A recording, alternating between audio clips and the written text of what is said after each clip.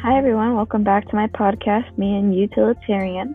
My name is Peter Singer, and if you are new here and don't know me, I am the IRW DeCamp Professor of Bioethics at Princeton University during the fall. And for the remainder of the year, I go back to Melbourne, Australia to further work on my own research and writing. Thus far, I have written, co-authored, edited, and co-edited more than 50 books in more than 25 languages. For this, I have become well known around the world for my work about animal rights, ethics, and bioethics.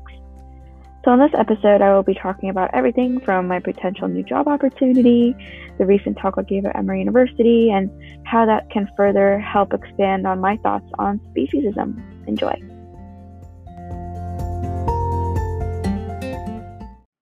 All right, everybody. Well, new week, new job opportunity, ? I've been applying around for a wildlife conservationist role because it's a next step that I want to take in my career. Not only do I want to continue influencing and educating the public, but to really important people, key decision makers, policymakers, and the government. So for anyone who's looking, I'm your guy. Taking the research of conservation biologists and translating that into mediums for anyone to understand has essentially been my livelihood. I teach, and for goodness sake, that's what this podcast does. I also had the opportunity to give a talk at Emory last week. It was a NEST talk, otherwise known as Nature, Environment, and Sustainability talk, where I highlighted my unique ecological perspective on the place for non-humans in environmental issues. And I think it's a great segue before I talk about speciesism. And I value all life, if you guys don't know, but for this, giving all living things, plants and animals included, the most basic rights of equal consideration is really important to me. So without further ado, enjoy. Thank you, Emory University, for having me today.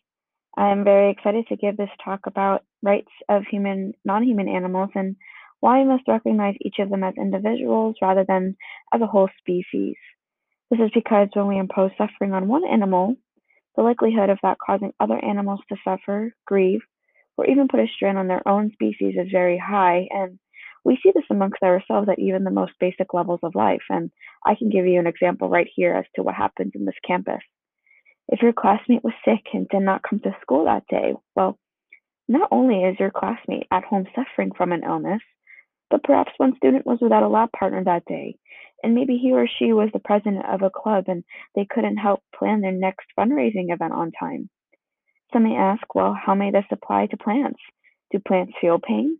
Well, there's not much more evidence to prove that plants do not feel pain as if they actually do. And so while plants may not have a nervous system, many educational-based claims have been made that plants are not only conscious, but are also psychic and can experience suffering.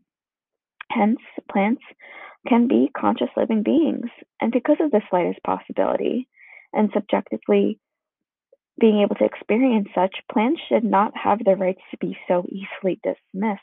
I mean, plants physically wilt and show us their suffering when they cannot properly perform their biological functions without nutrition and the right environmental conditions. And so for me, plant or animal, if a living being suffers, the fact that it is not a member of our own human species cannot be a moral reason for failing to take their suffering into account. I want to stop the talk there because I want to emphasize that we must get rid of this idea that I ultimately explain as speciesism.